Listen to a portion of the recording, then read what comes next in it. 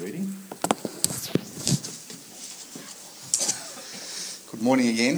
It's a privilege to be sharing God's Word with you once again. And if you have your Bibles, turn with me to Colossians chapter 3, verses 1 to 14 this morning. Colossians chapter 3, verse 1. Let's read. Colossians chapter 3, verse 1. If you then be risen with Christ, seek those things which are above, where Christ sitteth on the right hand of God. Set your affection on things above, not on things on the earth. For ye are dead, and your life is hid with Christ in God. When Christ, who is our life, shall appear, then shall you also appear with him in glory. Mortify therefore your members which are upon the earth: fornication, uncleanness, inordinate affection, evil concupiscence, and covetousness, which is idolatry. For which things' sake the wrath of God cometh on the children of disobedience, in the which ye also walked sometime when ye lived in them. But now you also put off all these: anger, wrath, malice, blasphemy, filthy communication out of your mouth. Lie not one to another, seeing that ye have put off the old man with his deeds, and ye have put on the new man, which is renewed in knowledge after the image of him that created him, where there is neither Greek nor Jew, circumcision nor uncircumcision, barbarian, Scythian, bond nor free, but Christ is all and in all. Put on therefore as the elect of God, holy and beloved, bowels of mercies, kindness, humbleness of mind, meekness, long-suffering, forbearing one another, and forgiving one another.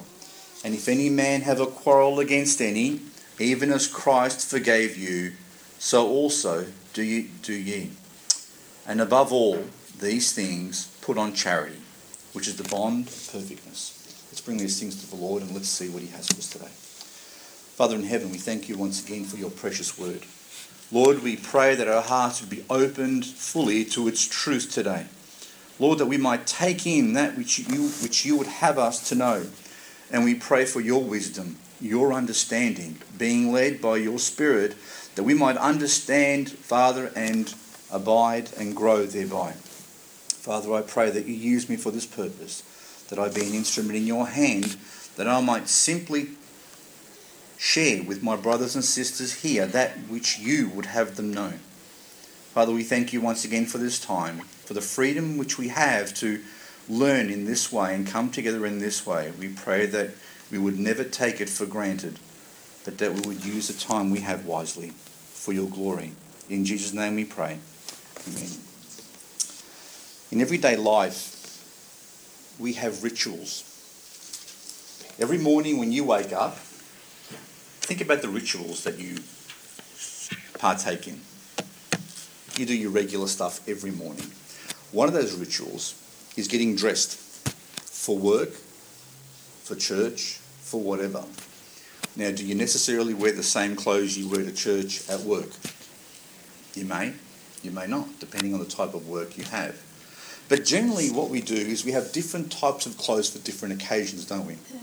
The types of clothes you go and wear to a party, or the types of clothes you go and wear at church or at work, or types of clothes you wear at home when you're just lounging around, tend to be different. Okay?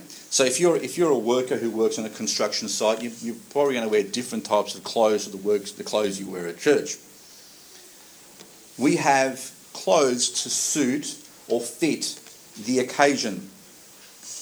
Now, when the apostle in this particular chapter says, put off the old man, put on the new man, what he's essentially saying, or the picture he's giving us, is essentially similar to that.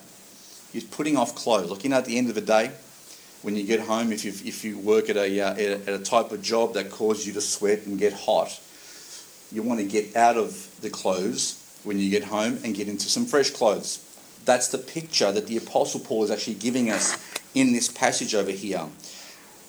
As it were, it's a bit like saying that we're putting on our Sunday best. You see, in past generations, times have changed a bit. They used to have what was called a Sunday best. No? Now you might think, well, I've got Sunday best. I've got clothes that I generally wear to church, and then I've got this suit, okay? But I've got a number of suits, so I tend to mix and match my suits. But going back a little while, maybe 50 years or 100 years, they used to have one suit. You see, they didn't used to have as many clothes as we have now.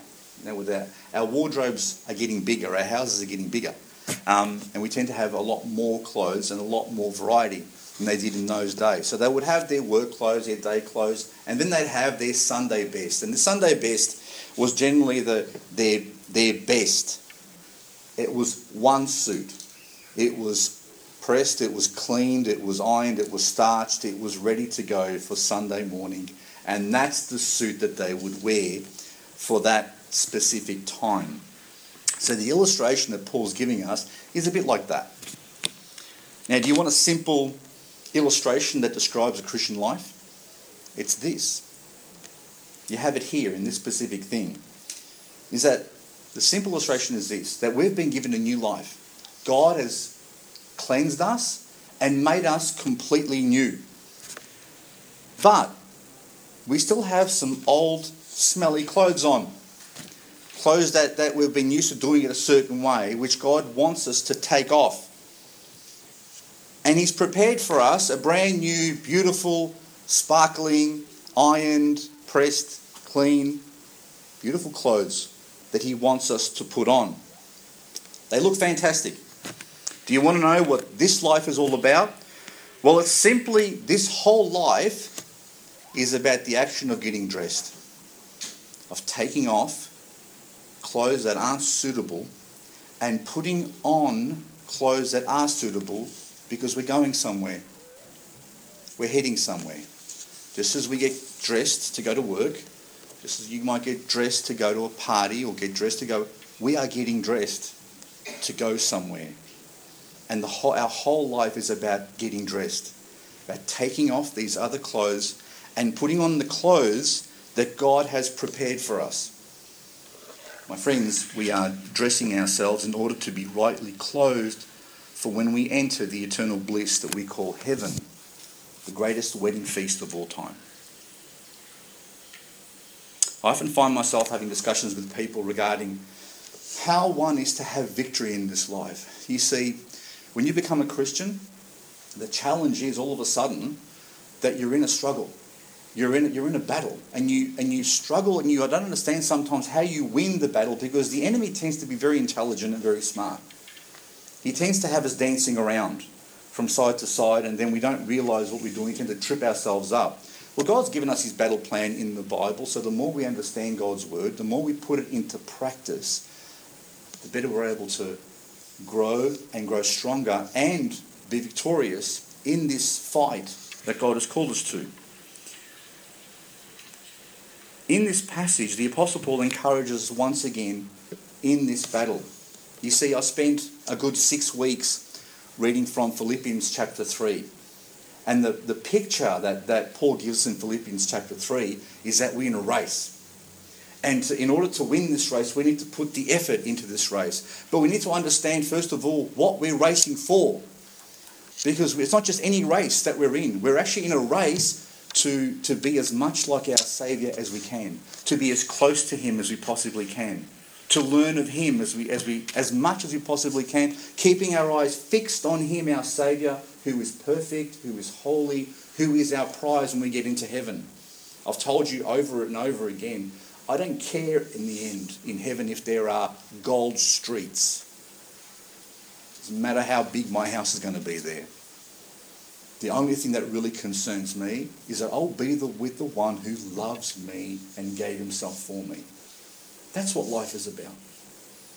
And you know that's true, because in the end, it doesn't matter how big a house you've got, what sort of a car you drive on this earth, what sort of a job you have, if you are with the people that love you and you love, that's what makes life worth living.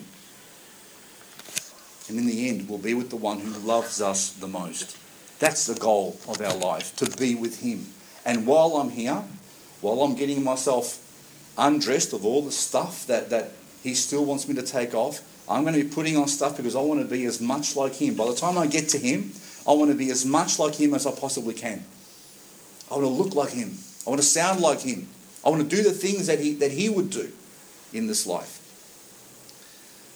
So Paul spends the whole of chapter 3 of Philippians telling us that this is our goal. He is our goal. There is nothing else that we need to be worried about. He is the goal of our lives. But Paul's also understood that we tend to learn by observation. Sometimes it's difficult to focus on him. Sometimes it's difficult. So Paul says, look at my example. So we tend to learn by observation. Remember the disciples asked Jesus, teach us how to pray.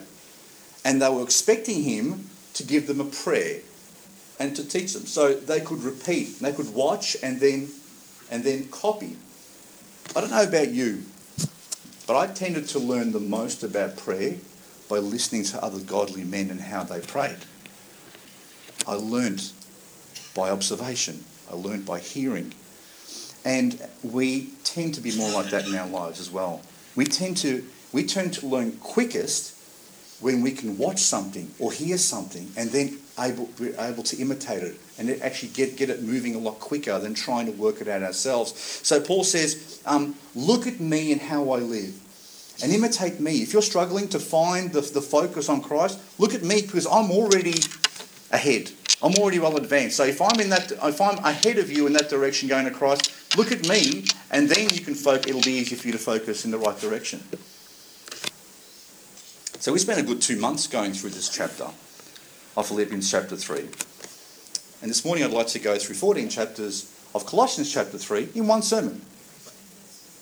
Do you think I've got a chance this morning?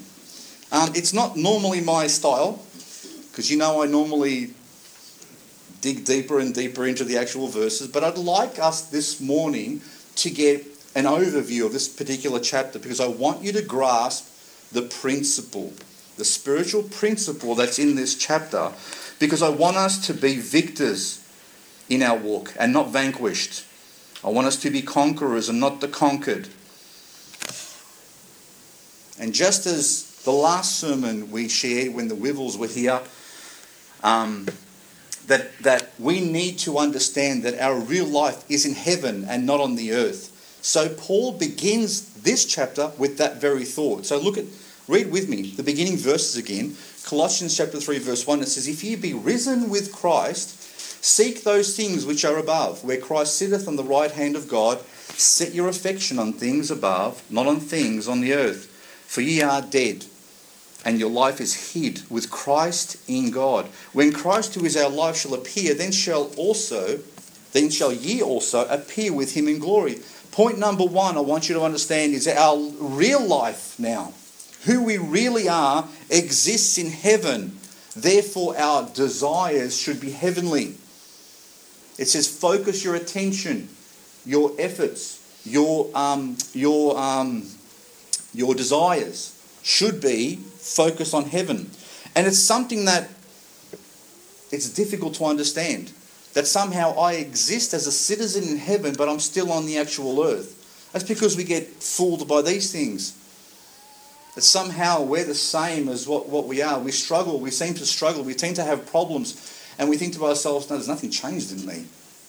I'm just a person who's just like everyone else. But the real matter, the real thing that the Word of God tells us is that God has given us a new identity, a new citizenship. That's the foundation for then launching into that life. Because, guys, if we don't believe that, if you don't believe you're a child of God, it's almost impossible for you to actually live like a child of God. Our real identity exists in heaven, but for the moment, the Bible says, it's hidden. Look at verse 3, what it says. It says this very thing. Your life is hid with God. It's hidden. So, it's something that's not clearly and obviously visible to us or the world. And the Apostle John echoes the same thing. He says in 1 John 3:2, "Beloved, now are we the sons of God." Now. So we're not waiting to be the sons of God. The Apostle John says, we are now the sons of God, and it doth not yet appear what we shall be. We don't know what we're going to be like. But we know that when he shall appear, we shall be like him, for we shall see him as he is. One day, we will be glorified. The Bible says that we will see Christ when he returns for us, and we will be like him with the same glorified state, the same body as he has. This is an exciting mystery when you think about it. It's absolutely extraordinary.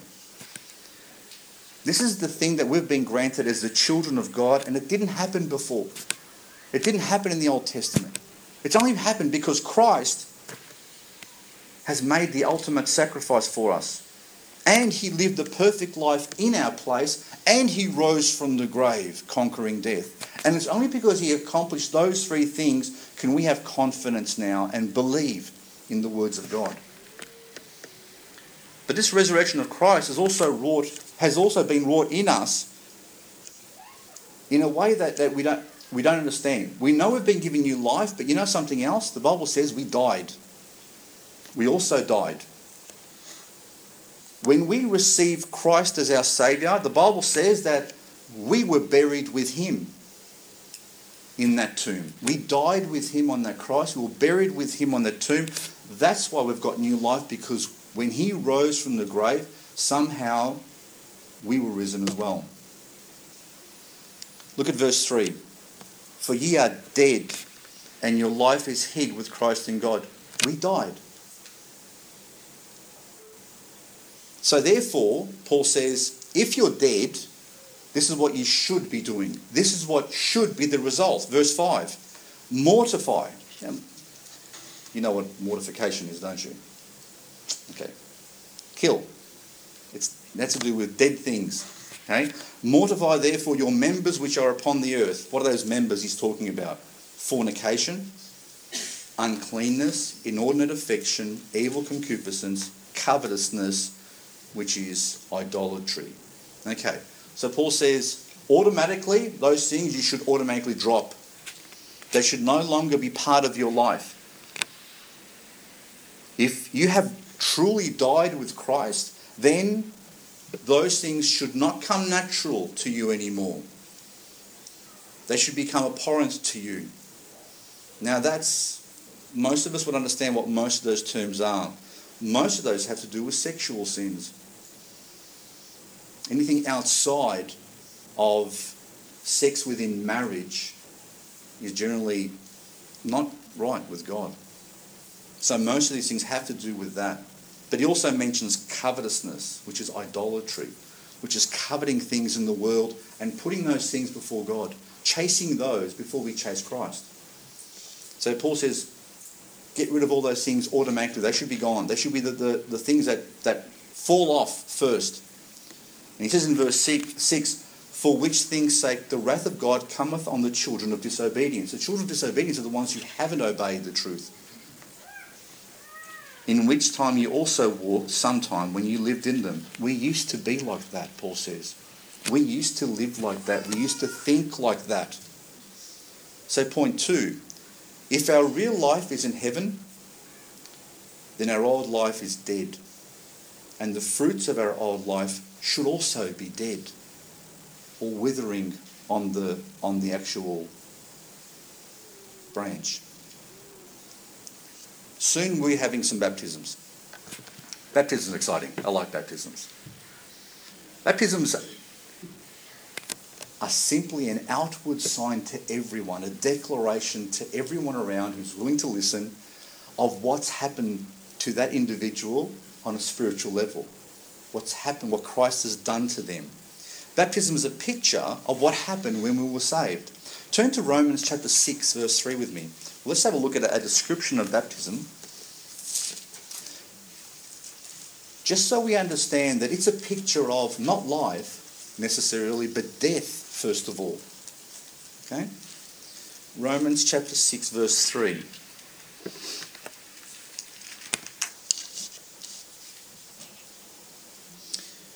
Know you not that so many of us as were baptized into Jesus Christ were baptized into his death? Therefore, we are buried with him by baptism into death, that like as Christ was raised from the dead by the glory of the Father, even so we also should walk in newness of life. For if we have been planted together in the likeness of his death, we shall all be also in the likeness of his resurrection. Knowing this, that our old man is crucified with him. That's the old me has been crucified. The old Frank is being crucified with Christ, that the body of sin might be destroyed, that henceforth we should not serve sin. For he that is dead is freed from sin. Now, if we be dead with Christ, we believe that we shall also live with him. So one of the reasons we had to die was that sin might be eradicated from our lives. We had to die. The other reason is that you can't put a charge to a dead man. You can't bring a charge against a dead person, can you?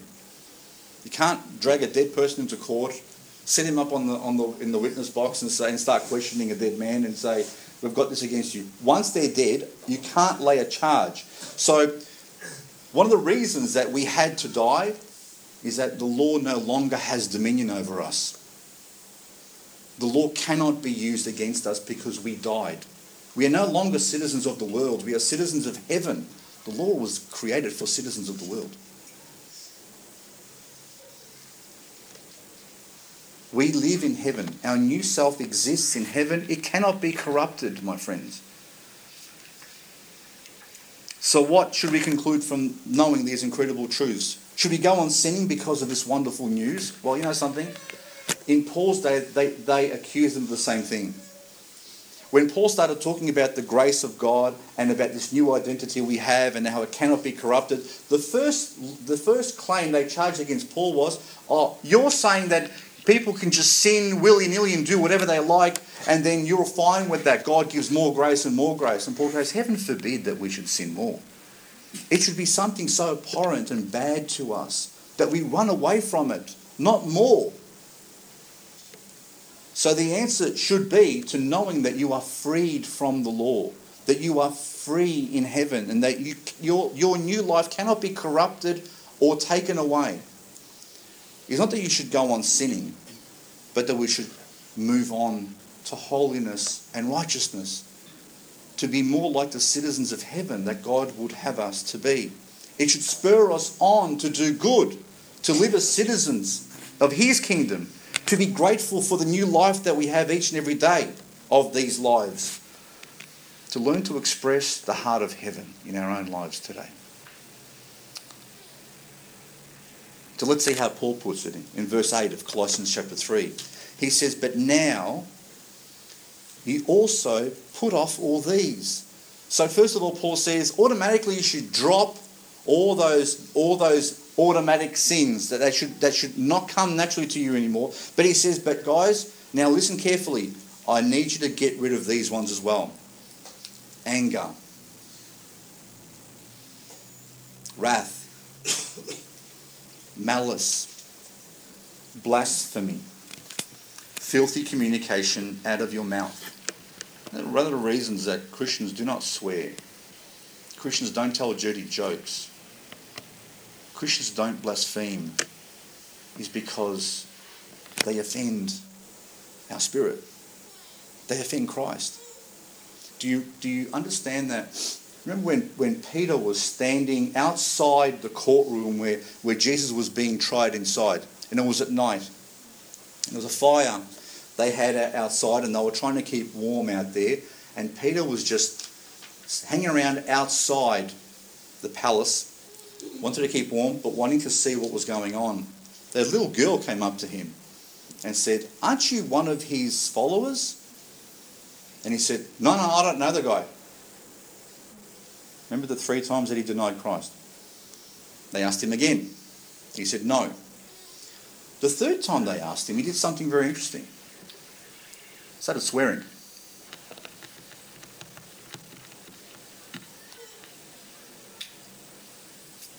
He really went the extra mile. Because the language that he spoke, that he naturally spoke when he was with Christ, was not to blaspheme and curse and do those things. So in order to prove that he wasn't a follower of Christ, he changed the way that he spoke. Now, I don't know about you, but when I'm at work and when people tell a bad joke or they swear, I tend not to laugh along with it. I tend not to encourage it.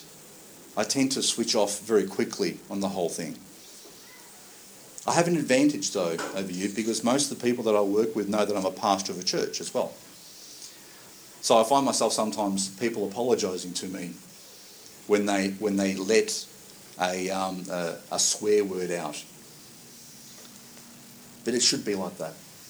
It should be that swearing, blasphemy, bad language, bad jokes are not common to us.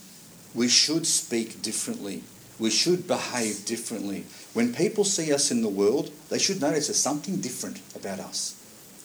If they don't notice anything different about us, you need to ask yourself, what am I doing? So Paul says, get rid of these: anger, wrath, malice, blasphemy, filthy communication out of your mouth. Don't lie. And people lie so easily these days. Lying is a natural habit of the people in the world, but it shouldn't be that way for us. Telling the truth should always be the number one priority in everything we do. Liars will not inherit the kingdom of God, the Bible says. So, telling the truth should come naturally to the child of God. So, point 3. We should also realise that things like anger, wrath, malice, blasphemy, filthy language and lying are not compatible with our new life.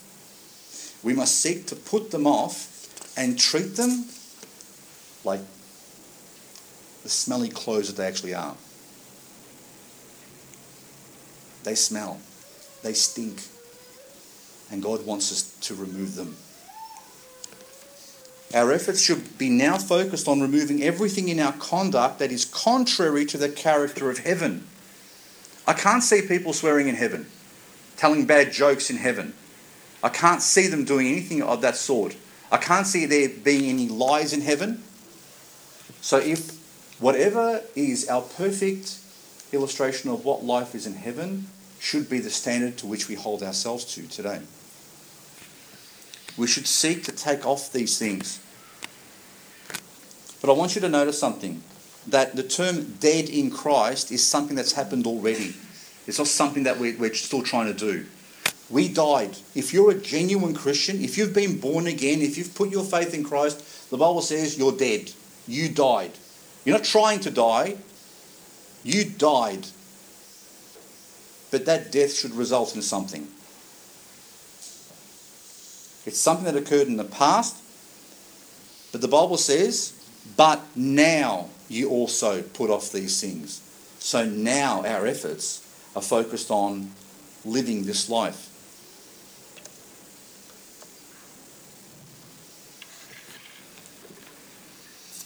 This list is not exhaustive either. Paul doesn't tell us everything. He doesn't give us an exhaustive list of everything that we should be putting off. He gives us a sample of those things. And we need to understand that these are a sampling of the way we, if you look at them, the way we interact with each other. We are in a fight, and fight we must. Look at verse 10. And have put on the new man, which is renewed in knowledge after the image of him that created him, where there is neither Greek nor Jew, circumcision nor uncircumcision, barbarian, Scythian, bond nor free, but Christ is all and in all. Point 4. Just as we have put off our old man, we died, the Bible says we have put on a new man. Done. Past tense. Not putting on a new man, we've put on the new man. The challenge is the conduct that has to become this new man. So what are the new man's characteristics according to Paul here?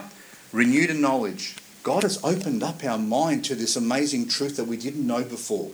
All of a sudden we see Christ in a totally different way than we saw him before. We see the world in a different way. Our whole world view has changed because God, the gospel of Christ has entered into our hearts. We understand it. It's affected us. Now everything we see is different. We see it in the light of God's truth now, not the world's truth. And the Bible says that in this passage as well, we've been made after the image of Christ. God has fashioned me now. It's like He's created a new Adam again. Okay? From scratch, He's made me new in the image of His only begotten Son.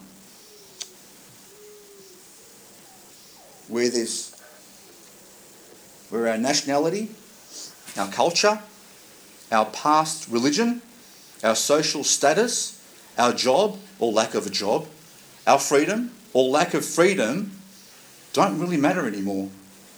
These things really don't make any sense. You see, in heaven, there are no countries. There are no statuses. There isn't someone who's got a better job or position than someone else. In heaven, if you understand your citizenship is in heaven, all these other things don't matter anymore. They make no difference. This new person has a citizenship where there are no countries, no cultural barriers, no religious divisions, no classes. And that's who we represent. Look at 2 Corinthians chapter 5. Turn with me there.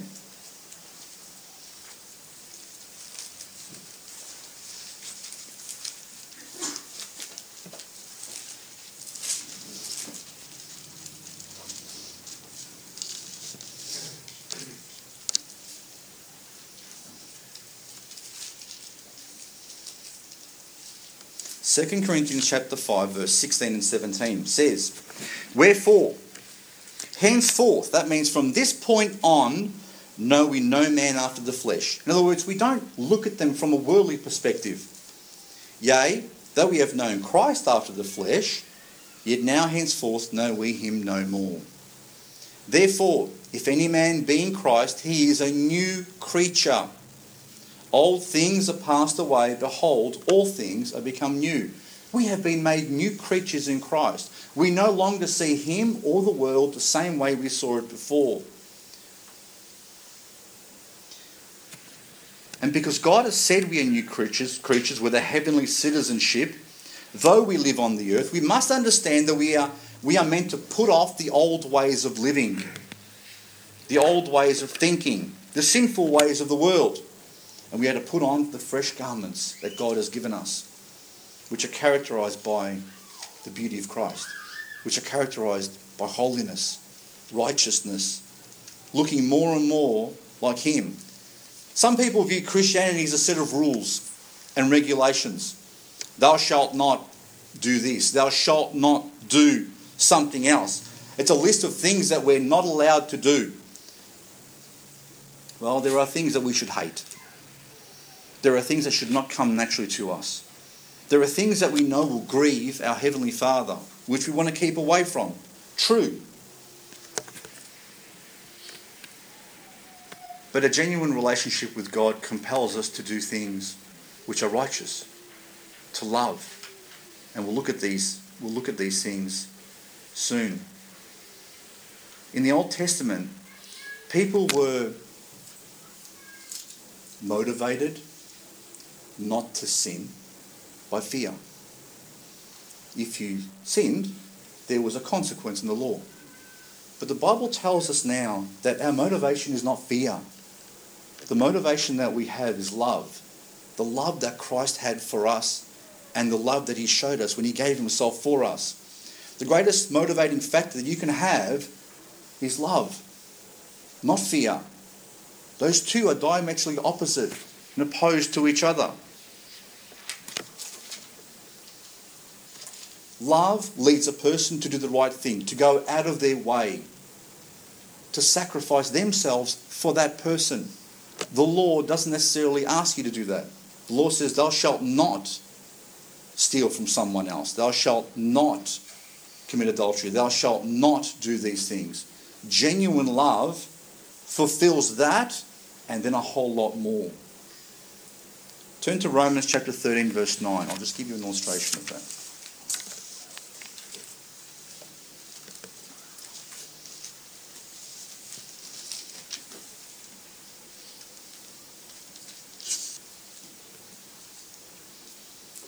Romans 13:9 says, "For this, thou shalt not commit adultery, thou shalt not kill, thou shalt not steal, thou shalt not bear false witness, thou shalt not covet. And if there be any other commandment, it is briefly comprehended in this saying, namely, thou shalt love thy neighbour as thyself.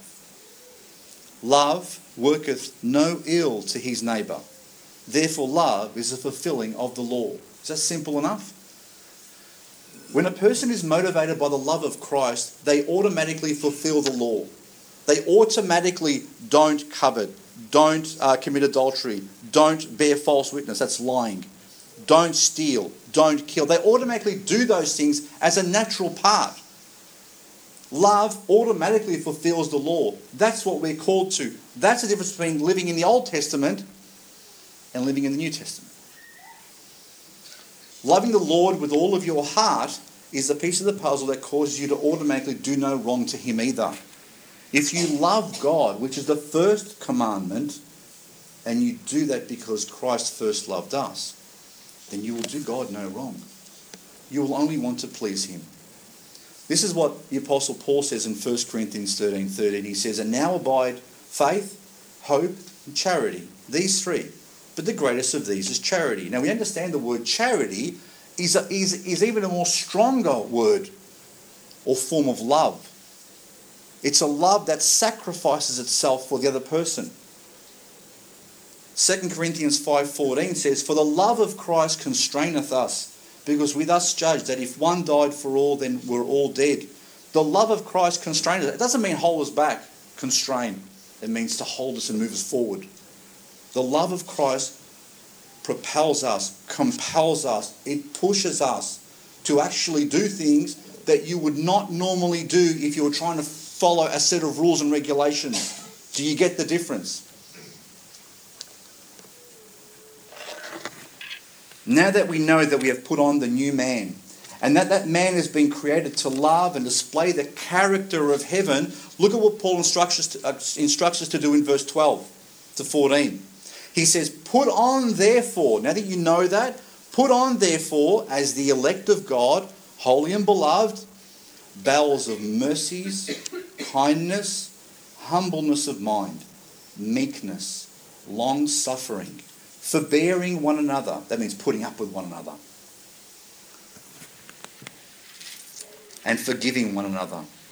If any man have a quarrel against any, even as Christ forgave you, so also do ye.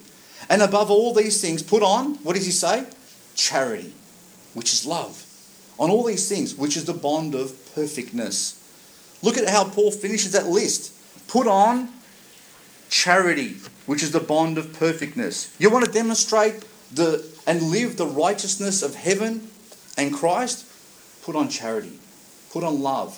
That's the clothes that God's given us. Put on love. Turn back to 1 Corinthians chapter 13 with me. Because it will do well to look at how Paul describes charity in this well-known passage.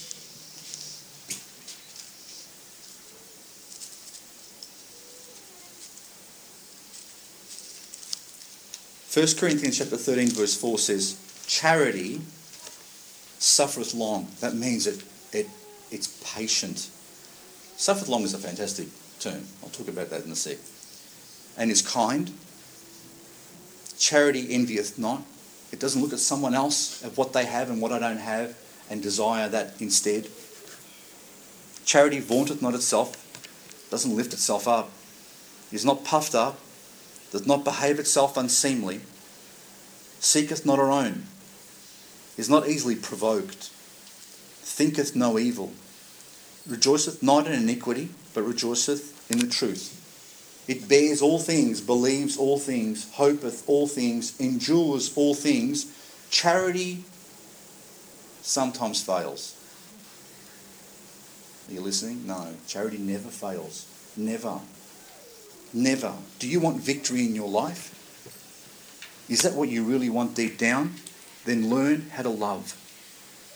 Learn how to love as Christ loved. Learn what it means to love your church family. Learn what it means to love your earthly family. Learn what it means to genuinely love the people of this world who are so desperately in need of it. Because they've replaced love with lust. They've replaced love with self-love. They've exchanged the truth of God for a lie. And they desperately need to see what it looks like. And you and I can show them that love. If Christ dwells in you, then you can love the way he loved. You can. He can lead you to love if you're willing to get out of your comfort zone. You see, because love never holds back. Love just doesn't sit back and do nothing. Love is always doing something, my friends. Only fear will ever hold you back from genuinely loving. Because when you love, you risk being hurt. You know that, don't you? When you love, you risk being hurt. You risk looking foolish. You become vulnerable. If you genuinely love, you'll risk rejection. How does it feel when you do something good for someone and you go out of your way and you show them love, even they reject it? Is that a great feeling? No, it's not. You see, real love actually opens you up to pain and suffering. But we have a great example. We have one who loved so much that they actually crucified him on a cross, and he was still loving from there. He was still forgiving them while they were crucifying him, in the midst of it. He didn't wait for someone to come to him and say, please forgive me. He was forgiving them while they were crucifying him. Only fear will hold you back from love. But you need to understand that real love is never ever wasted. It never ever loses. And even though you may not see the fruits of it today, you will see the fruits down the track. Genuine love will bear its fruits. It can overcome. Song of Solomon,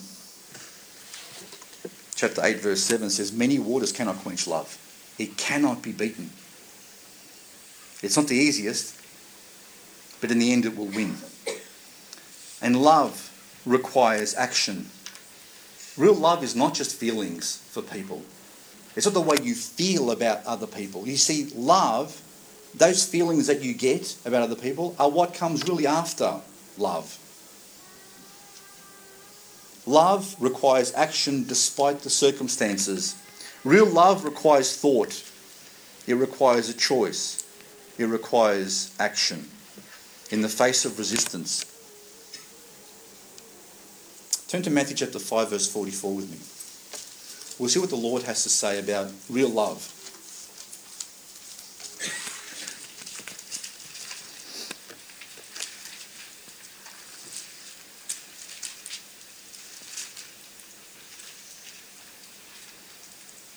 Now, as I read through this passage, I want you to take careful note. How much of it has to do with emotion? And how much of it has to do with making a choice and doing something? Okay? So I want you to see how much of it has to do with emotion and how much of it has to do with choosing and doing. Let's see what he says in Matthew chapter 5, verse 44. But I say unto you, love your enemies. Bless them that curse you. Do good to them that hate you. Pray for them which despitefully use you and persecute you, that you may be the children of your Father which is in heaven. For he maketh his sun to rise on the evil and on the good, and sendeth rain on the land and on the just and on the unjust. For if you love them which love you, what reward have ye? Do not even the publicans the same? And if you salute your brethren only, what do ye more than others? Do not even the publicans so? Be ye therefore perfect, even as your Father which is in heaven is perfect. So how does God define perfection? It's loving without the emotion necessarily. Because emotion doesn't come into play here. It's doing. Blessing someone while they're cursing you. Doing good to them while they hate you. Praying for them. When even though they're trying to take advantage of you and persecuting you. This is what genuine love is. And in the end, love wins. That's why Paul mentions mercy, kindness, humbleness, meekness, long-suffering. These are listed as characteristics of love because these are things you can easily do. Do you understand? If I say to you, love that person over there, okay, what does that mean? But if I say to you, you know that person over there, they're a bit of a handful, but I want you to be patient with them. Can you do that? Yeah, you can. You know what it looks like. You know that even though they might not be getting it, that you're patient. You give them more time. You work with them. You give them more time. If I say to you, be kind to that person over there, you'll know what that looks like, don't you? It means to do good things to them. It means to be gentle with them. If I say to you, be meek, you already know in your mind what that looks like. You've probably got a mental image of it as well. So the Bible tells us to love, but not just that, it actually shows us what love looks like in all of its different attributes. And it says, you know something, if you've got a difficulty loving, well then do these things. Be patient, be kind, be merciful, be long-suffering. Do these things. And you know what you'll be doing? You'll be loving. Mercy can be shown when someone has fallen short of your expectations. They let you down, maybe a number of times. Maybe you've been offended, you've been wronged. Maybe you've been cheated by someone. Mercy expresses itself by not venting your anger. It holds back from that by demonstrating your annoyance. Kindness goes another step and does something good for that person, even though they don't necessarily deserve it. Instead of something bad, kindness is a quality of being friendly, generous, and considerate. Meekness is considering the other person higher than yourself. Is to hold them up, to lift them up. And you actually debase yourself. You put yourself lower. Long-suffering means patience. It means when people don't meet your expectations, our own high and lofty ideals about how we should be and how they should be. It means that we don't come down on them like a ton of bricks. It means that we gently nurture them. It means that we give them time and space they need. It means that we're there to support them. It means we give them time to grow and we help them along. Long-suffering is a wonderful phrase, as I've said. It's a wonderful phrase. Patience tends to lose a little bit, but long-suffering tells you exactly what God expects. It seems hard, doesn't it?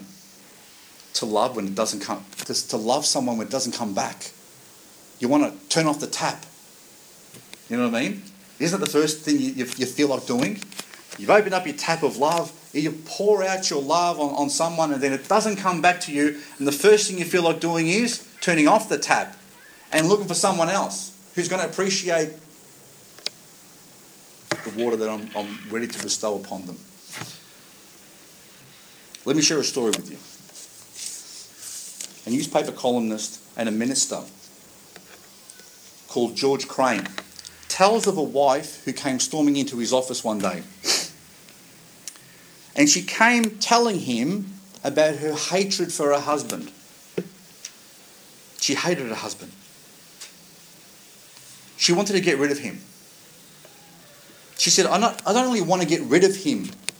I want to get even with him for all the stuff he's done to me. So she wanted to get even with him. Before I divorce him, she said, I want to hurt him as much as he has hurt me.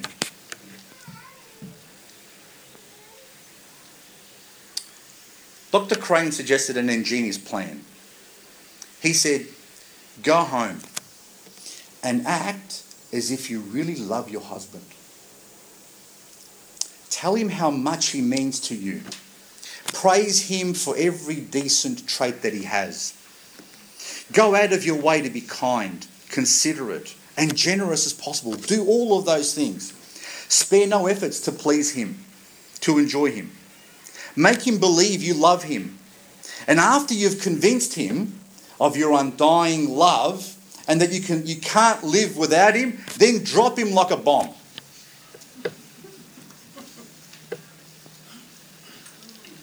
Tell him, I'm getting divorced. So the idea is that you build him up to this expectation and then you drop him from the highest point you possibly can. He'll be surprised at that. Then he'll really feel it. She went out. She thought, that's a fantastic plan. That's exactly what I'm going to do. Acting as if I love him. For 2 months, she showed him love, kindness. She listened to him.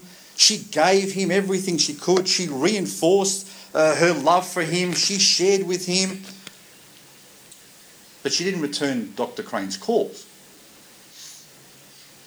So he called her after 2 months and said, "Well, are you ready to go through a divorce now? Are you ready to go through and do the divorce?" And she said, "Divorce?" She goes, "No way. I've discovered I actually love him."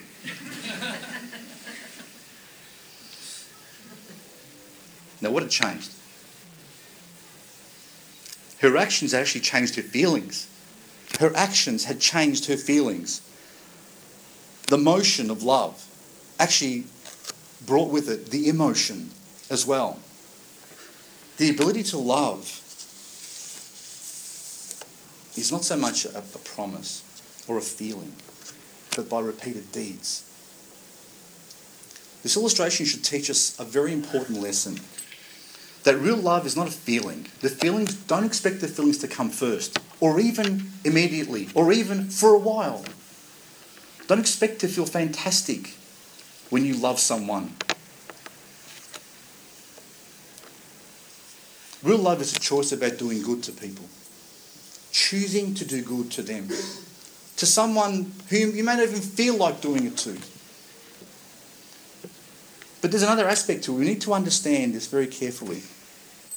Is that genuine acts of love not only transform the other person, it changes them. When you show genuine love to someone, it actually changes them as a person. But you know who else it changes? It changes you. It changes you on the inside. Things that you do on the outside change you on the inside. When you put these actions, the Bible says, being patient, being kind, merciful, and all these different things, if you put them into practice, you will slowly but surely discover the blessing of loving. And the person who is best able to love is the freest person.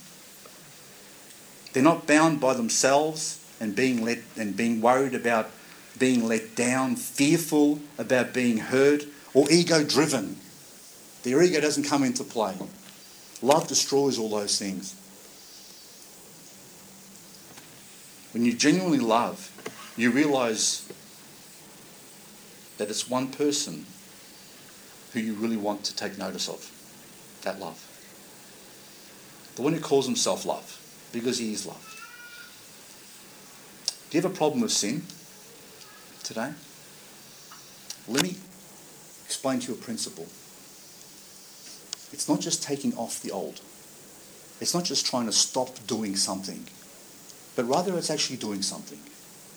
The Bible doesn't say, thou shalt not. It actually tells us, do this. Replace it with something else.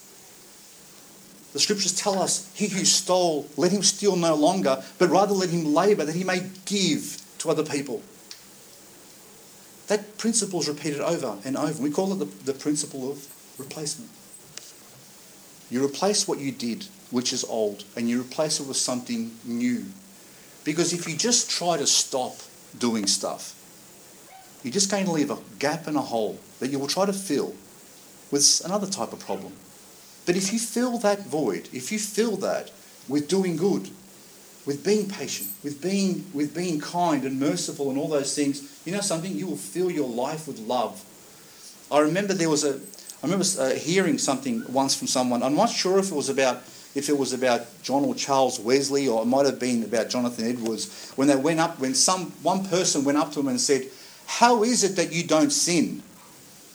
How is it that you live such a holy life? Why don't you sin in your life?" And he said, "Look, I haven't got time."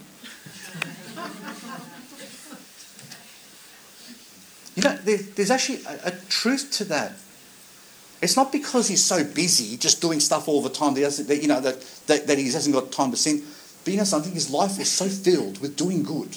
He was so focused on doing right and honouring God and loving that you just haven't got time to sin. There's no room for it in your life anymore. So remember, when you want to take something away from your life, replace it with something else.